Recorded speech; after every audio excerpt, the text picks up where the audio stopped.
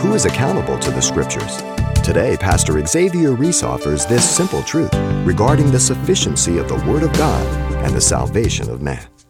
And he illustrates this with the Israelites of 2 Kings chapter 17, doing what was right according to their own eyes.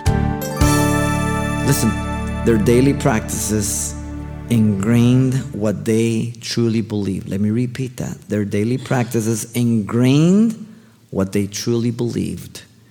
They were rebellious. However, they did not obey. They communicated to the children. They were self-willed, but they followed their former rituals, including the name of God with idolatry. They're mixing it. So these nations feared the Lord Yahweh, yet served their carved images. That's inconsistent. Do you call yourself a Christian? Do you cheat on your taxes? It's a contradiction. You call yourself a Christian, but you don't study and read the Word of God? You're a contradiction. You call yourself a Christian, and you don't gather with the church to grow and to be service to the church of God? You're a contradiction. You're out there getting drunk, you're getting loaded, you're a contradiction. Simple. Indoctrinating their children. Listen, also their children's children have continued doing what their fathers did, even to this day. Wow.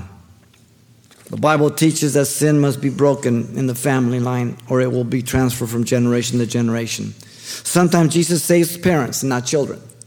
Sometimes Jesus saves children and not parents. Sometimes God saves the parents and the children. There's all kinds of different combinations, but it's always up to the individual. You understand? It's never the fault of Jesus.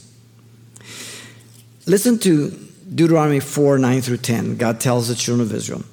God through Moses says, "Only take heed to yourself and diligent keep yourselves, lest you forget the things your eyes have seen, and lest you depart from your hearts all the day of your life, and teach them to your children and your children, especially concerning the day that you stood before the Lord your God in Horeb, when the Lord Yahweh said to you, gather the people to me, and I will let them hear my words, and they may learn and fear me all the days that they live on the earth, and that they may teach their children."